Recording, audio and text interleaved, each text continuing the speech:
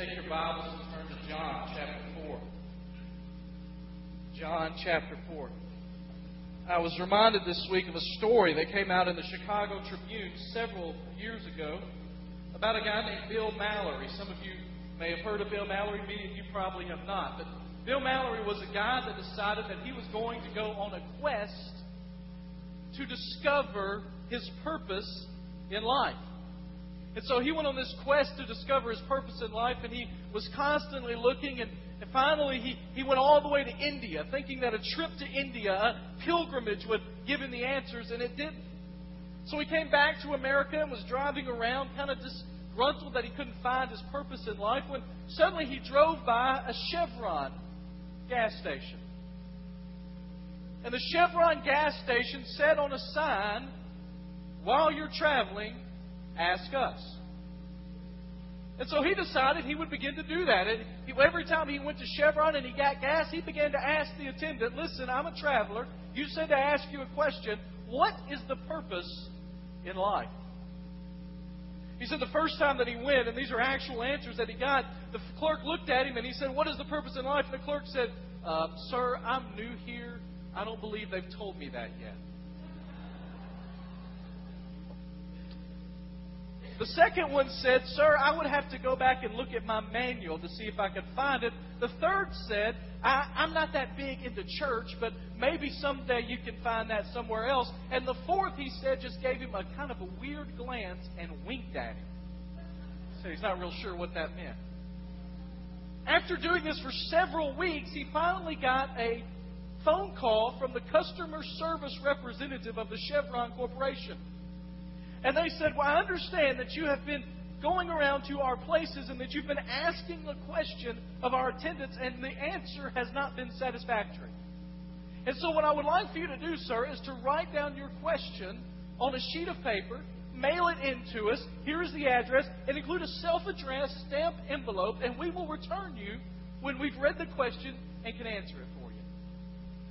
So he did that. Got out a sheet of paper, he wrote, "What is the purpose in life?"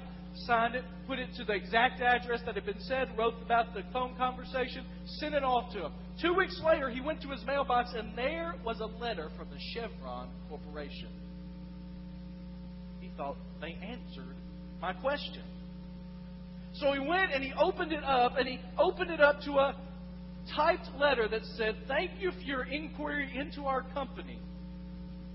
Did you know you could save 10% on gas with this credit card application?" The only thing included in there.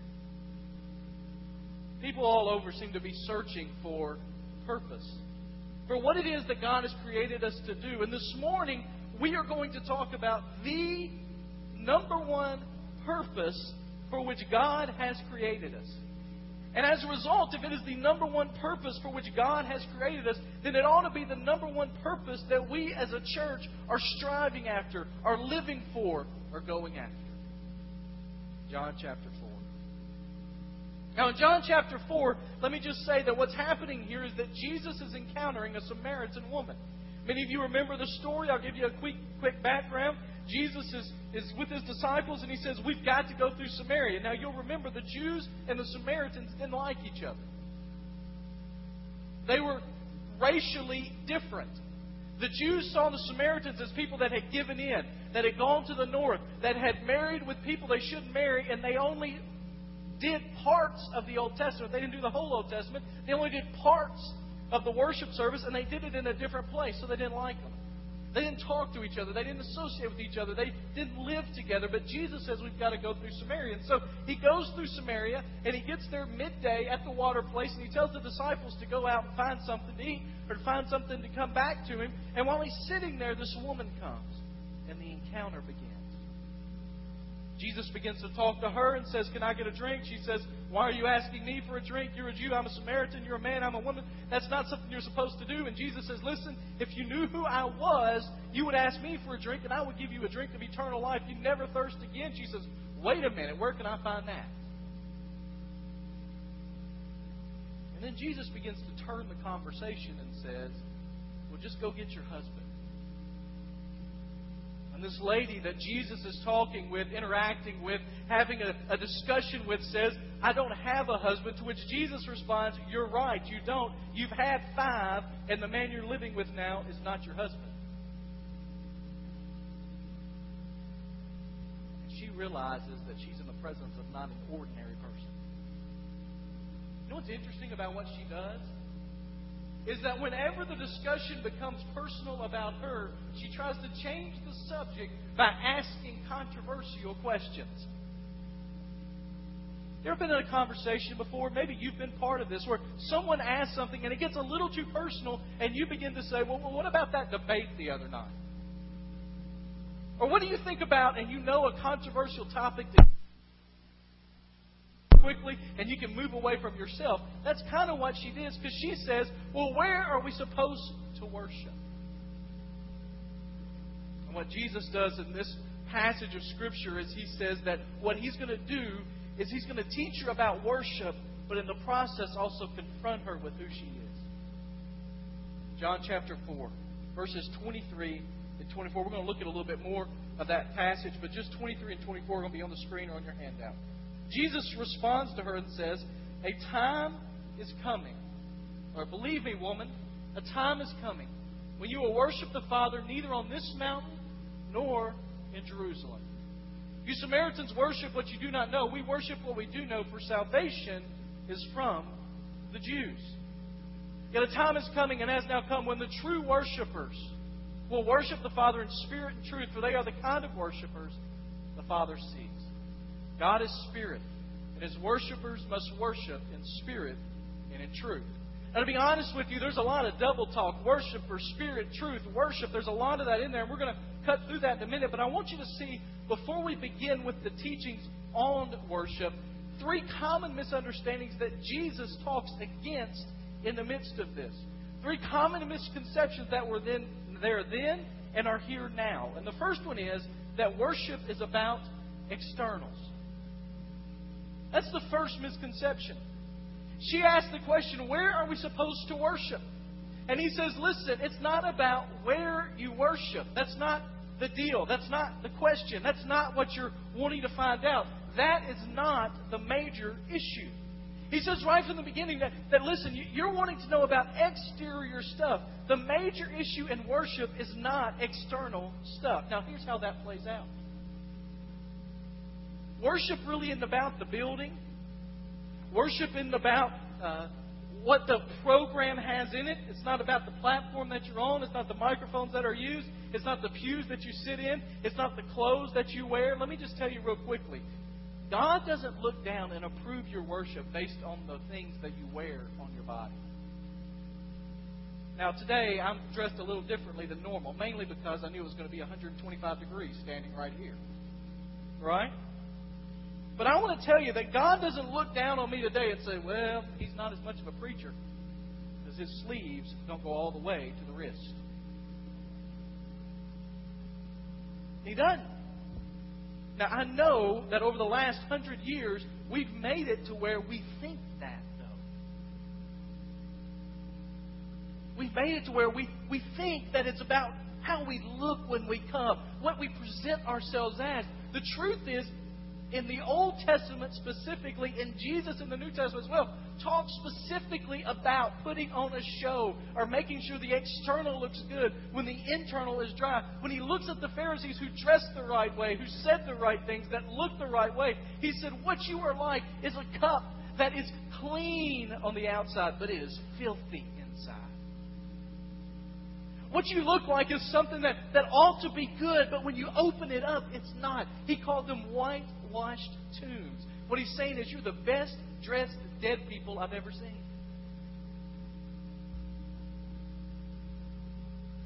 A couple of years ago, one morning, I went to get some milk. It's a common thing, right? Somebody get milk in the morning, right? I went to get some milk, and it was in one of those yellow jugs. I don't remember the brand name, but it was yellow because apparently yellow keeps it fresher, keeps all the vitamins in, all that stuff. And I looked on the date. The date said 2 weeks almost from when I was drinking the milk. Everything was fine. It had been in the refrigerator. I got me the glass of milk. I opened the glass of milk. I poured it in a cup. I took one drink, and the stuff was nasty. Anybody ever been there? I mean, just terrible. And I thought to myself, everything looked good on the outside, but inside it was rotten. God says this worship is not about external stuff. You can have the finest suit on in the world. If your heart's in trouble, God doesn't like your worship. It's not about externals.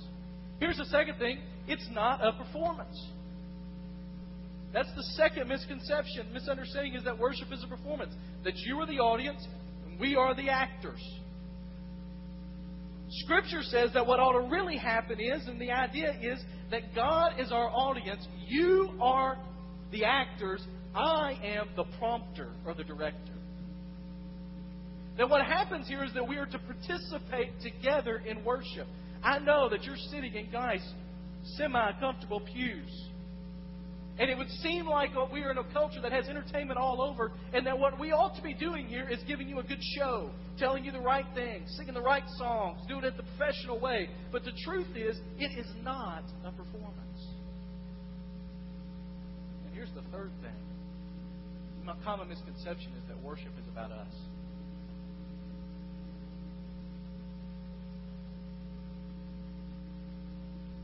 Rick Warren, pastor at Saddleback Church, talks about letters he receives sometimes about worship. And he says it's interesting because it's usually either one or two things on there that he receives, emails or letters.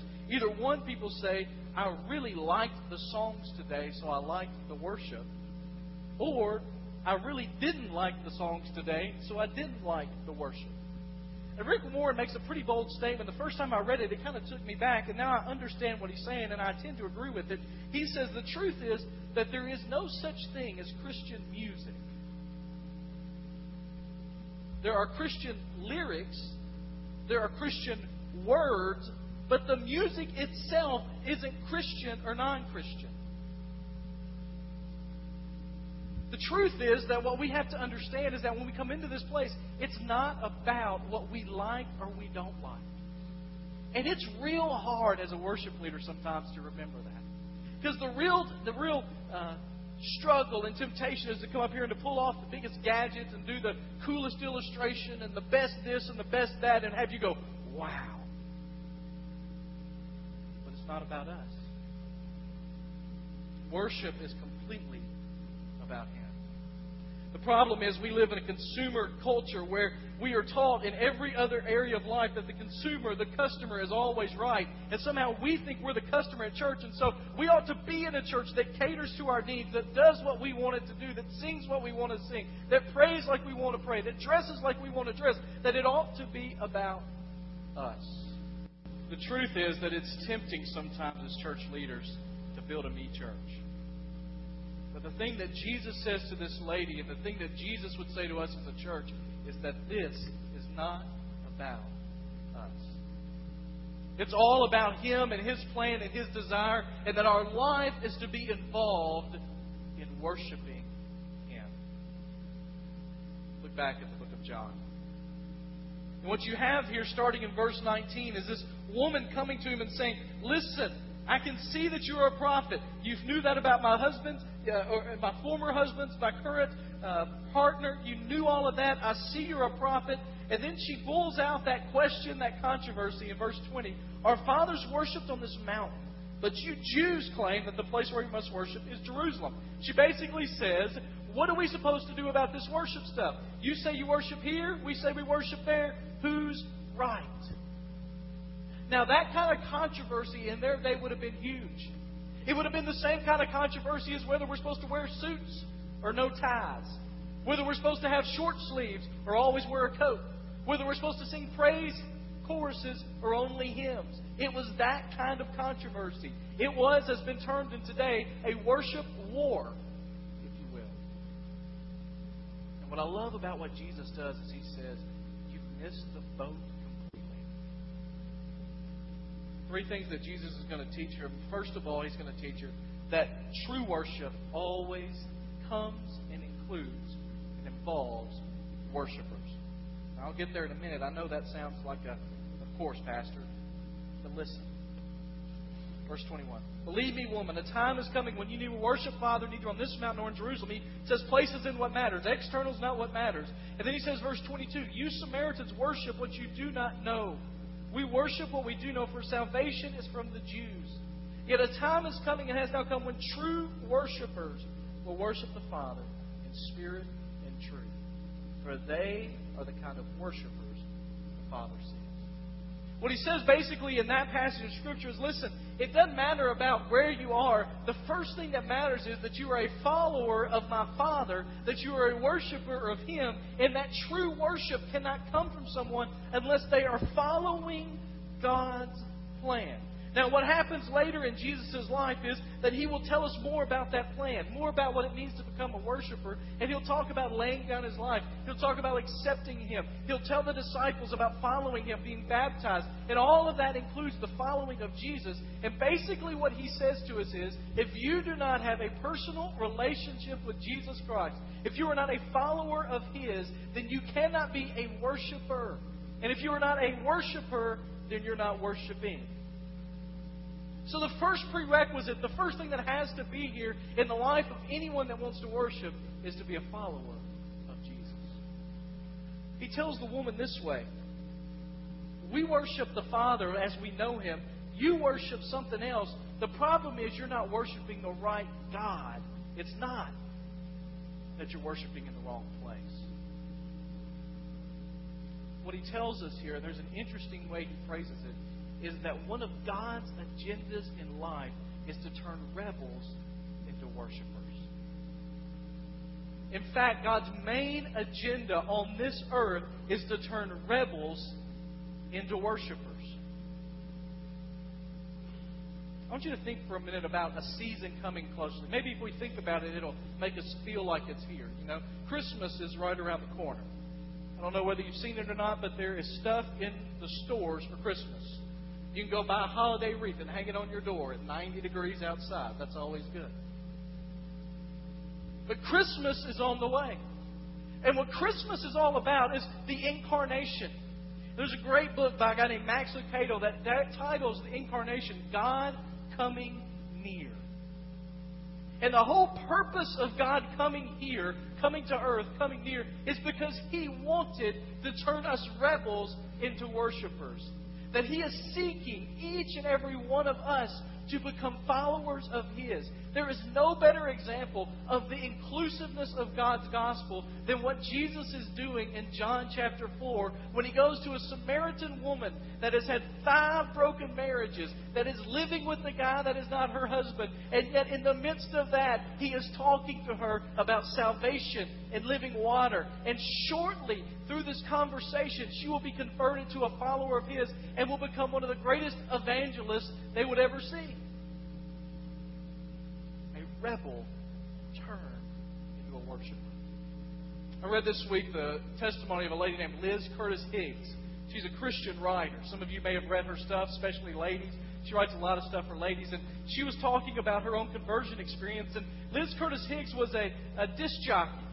She was a disc jockey in Chicago, I believe, or somewhere in the northern part of the country. And she was what they call a shock jock. She was always pushing the edge, pushing the envelope. In fact, she worked the night shift, and a guy named Howard Stern worked the morning shift. And one time they met in the hall, and Howard Stern told her she needed to calm down her act. That's how out there she was. Liz Curtis Higgs said she had a friend of hers that kept inviting her to church, and she said, no, no, no. And Liz had been burned in relationship after relationship. She said she became a militant feminist.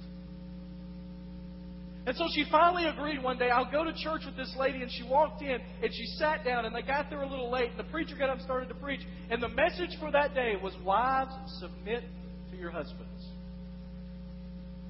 Now, just to be honest with you, church growth people would tell you, if you've got a militant feminist there, you probably don't want to preach on wives, submit to your husband. She said, but what intrigued her is she took her Bible and she looked at the next verse. And it said, and husbands, love your wives as Christ loved the church. She leaned over to her friend and she just kind of jabbed her and said, you know what? If I had somebody that was willing to die for me, I don't think I'd have a problem submitting to Him. And her friend looked at her and said, well, Liz, there is someone that has.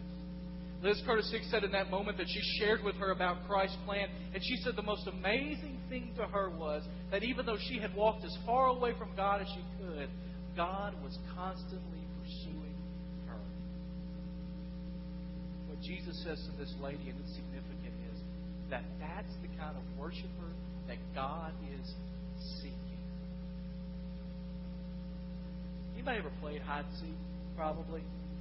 Eli wanted me to play last night at 9:15. Didn't think that was wise. He said, you just stand here, count, Daddy, and I'll go hide. You ever had one of those games, some of you may remember back when you were a child, and you had one of those people that could always hide where you could never find them?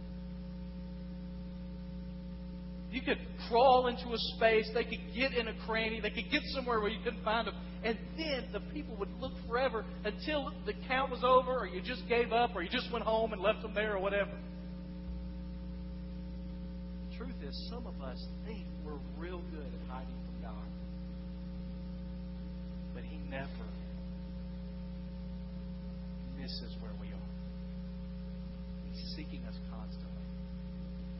And the first thing that has to happen if you're going to worship the Lord in spirit and in truth is you have to be a worshiper. And that means that you have to be a follower of Jesus. If you're here this morning and you've never accepted Jesus as your Savior, you don't know what that means, you don't understand what that is, you know your life is in a mess or your life is just missing something. It seems to everybody else it's good, but it's missing something. And this morning you're looking for that purpose, that direction, that life abundantly. Then I want to encourage you to find out about Jesus. At the end of the service, we'll have a time of invitation. I'll be standing here. You can come talk with me. You can find me after the service. There are deacons in this church that would love to help you with that.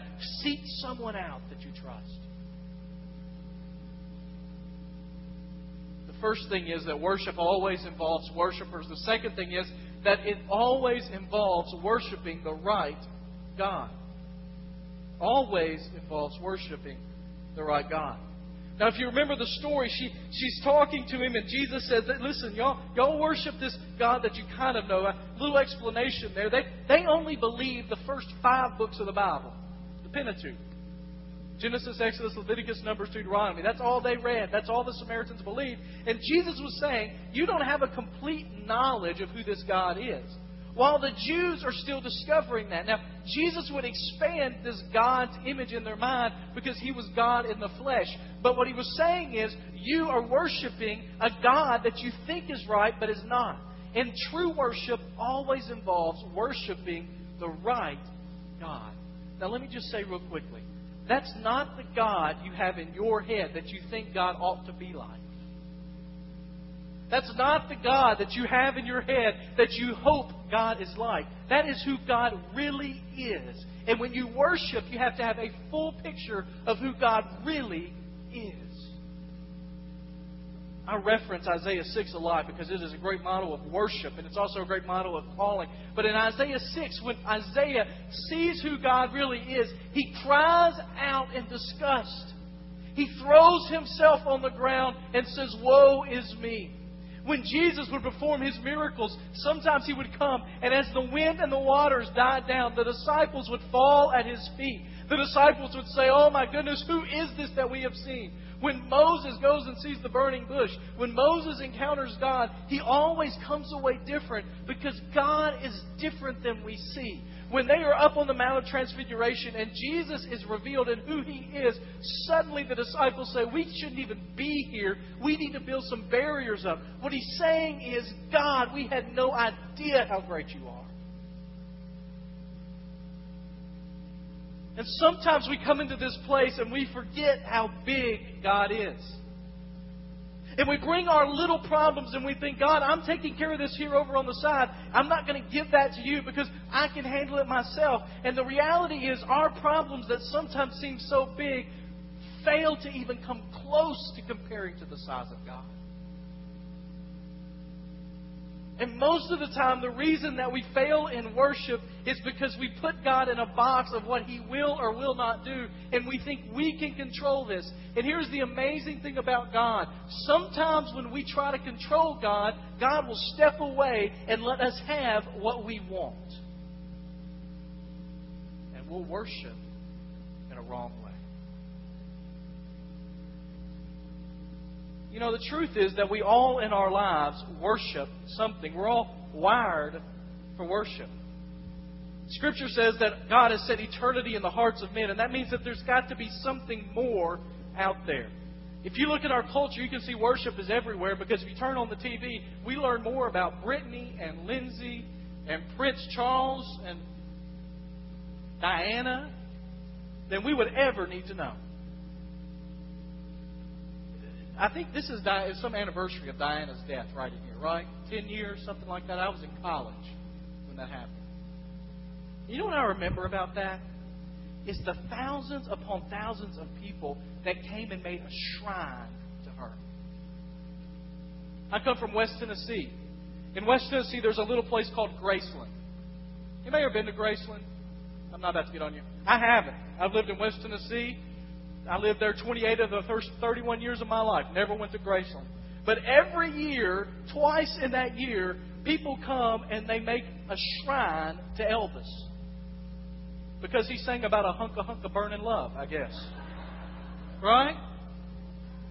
I mean, he sang a song about don't be cruel and love me tender. And he wiggled his hips a little bit and everybody went, woo, we got to take flowers to his grave. I didn't say that in West Tennessee. They might have run me out of town. But we worship something. Here's how you know what you worship. What do you give your attention to? What do you spend your time? I talked about this a couple weeks ago. Money, talents. What do you give your attention to? And the truth is, part of the reason that many of us don't have the abundant life that God calls us to is because we are giving our time, our money, our talent, our attention to something completely different than the right God. Everyone's wired to worship, and the truth is, everybody is a worshiper. Every one of us is a worshiper. Here's the third thing. Not only do we need to understand that worship comes from worshipers, not only do we need to understand that worship is always directed towards the right God, but we need to understand that true worship always happens in the right way.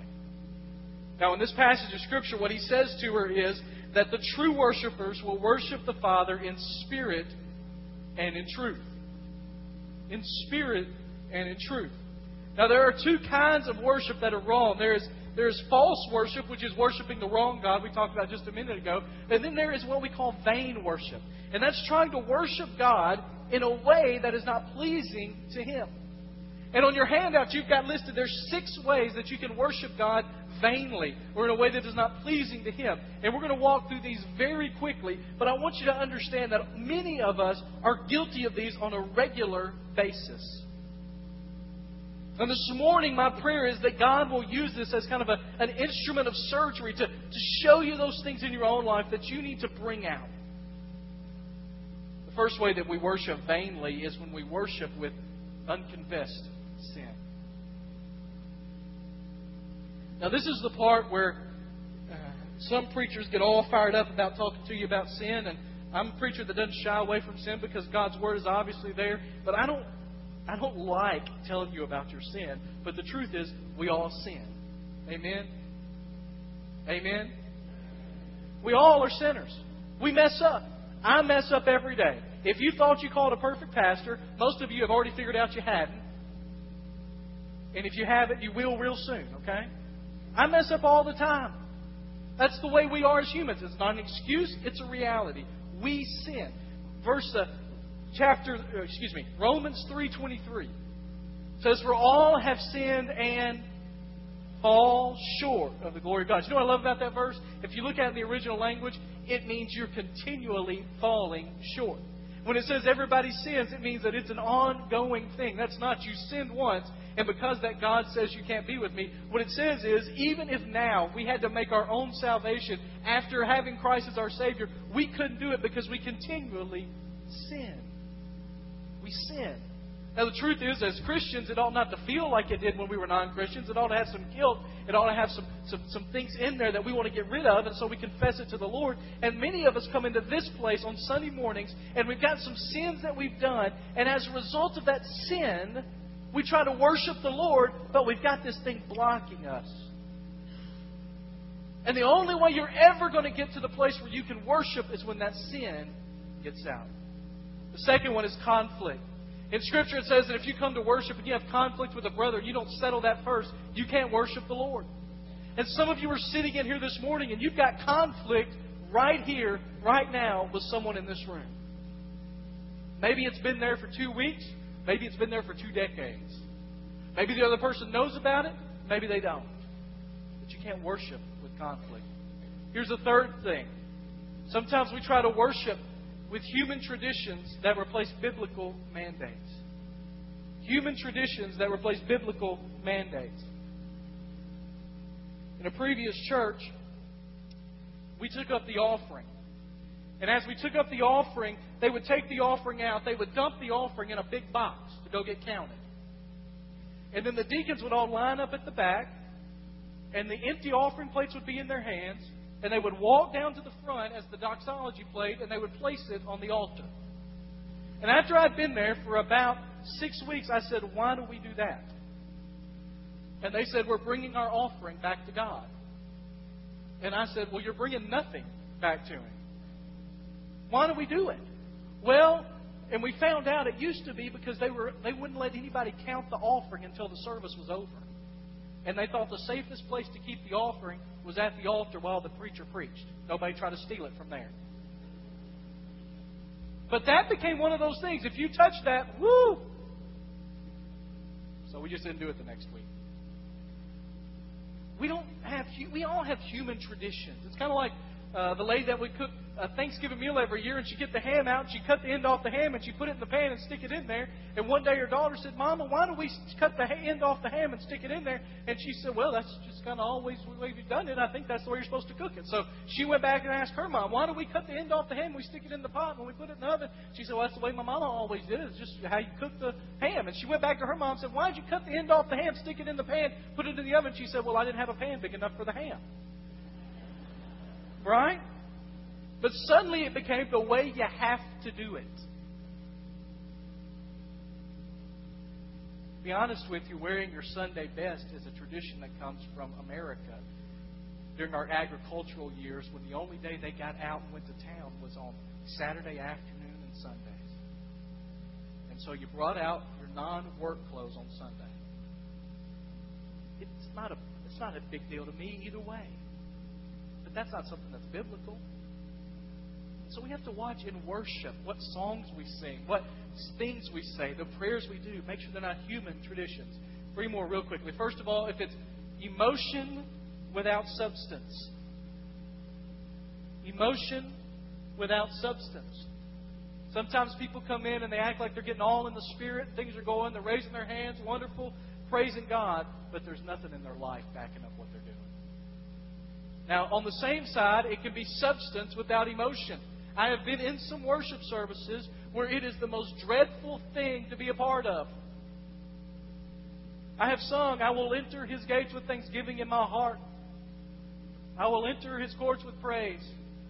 He has made me glad. Oh, He has made me glad. And you would think that the people had just gotten hit before they walked in. Their faces were downturned. They look like they've lost something important. And they're singing about the fact that Jesus has saved them and made them glad.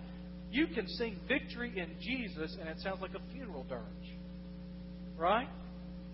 We've got to have emotion with it. A few Wednesday nights ago I talked about David who danced with the ark and got back up and his wife said, listen, you just embarrassed yourself the way you were out there dancing around. And he said, I will dance even crazier than that if it's going to glorify my Lord. Because within me that is what's happening and I have to let it out.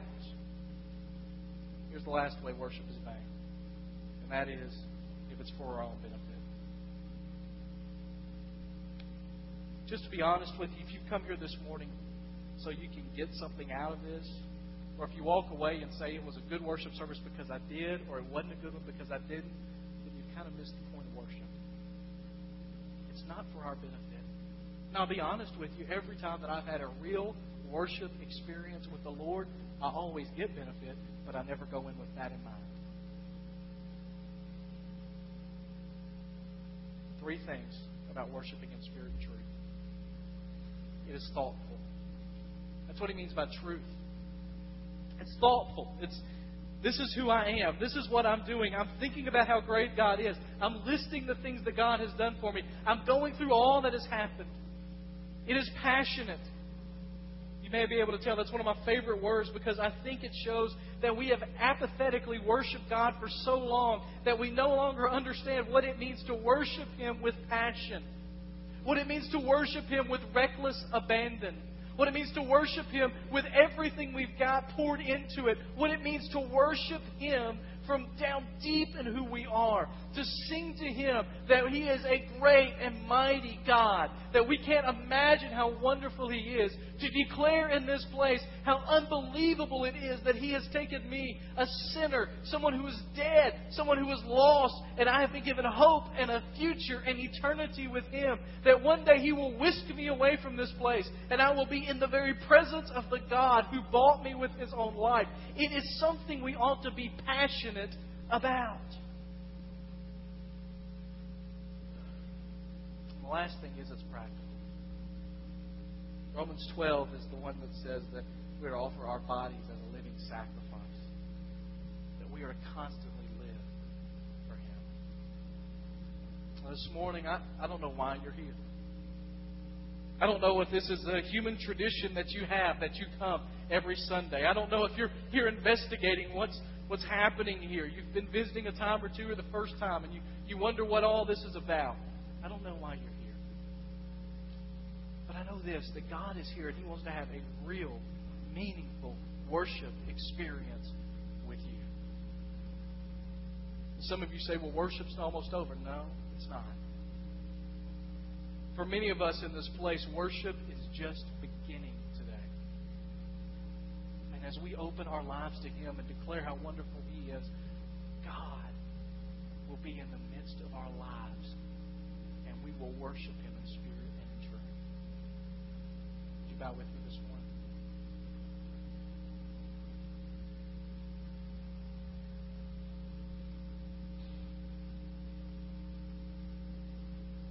In just a moment, we're going to have a time of invitation.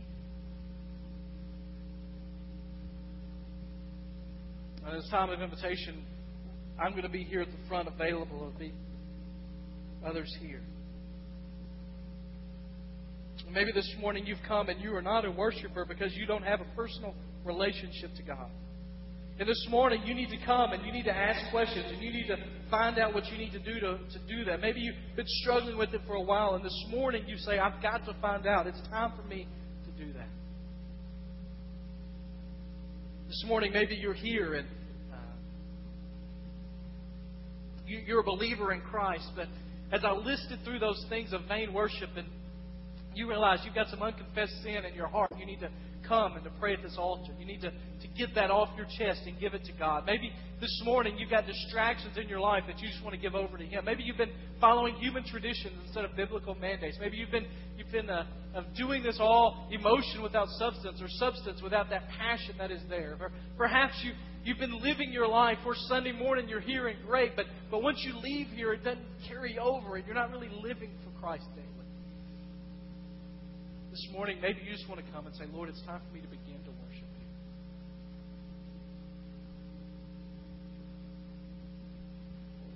Heavenly Father, Lord, we come this morning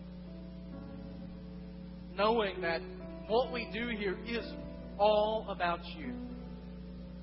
And Lord, that sometimes in the midst of that, You call us to make decisions so that people can see that You're working in our lives, so that people can see Your glory, so they can understand who You are. And Lord, while it is not about us, Lord, we know that sometimes in the midst of worship, You very much change us. And this morning, Lord, we pray during this time of invitation that as we sing about getting back to the very heart of what we're doing, Lord, that we would trust You completely. Lord, I pray that You would convict hearts that need to come to a saving knowledge of who You are. Lord, I pray that You would challenge those of us that are followers of You in ways that we can better worship You in our daily lives. Lord, we pray that Your will is done in this place as it is in heaven. Lord, whatever that means in each life. Lord, we pray that above all else we will be obedient courageous as we follow you. In Jesus' name.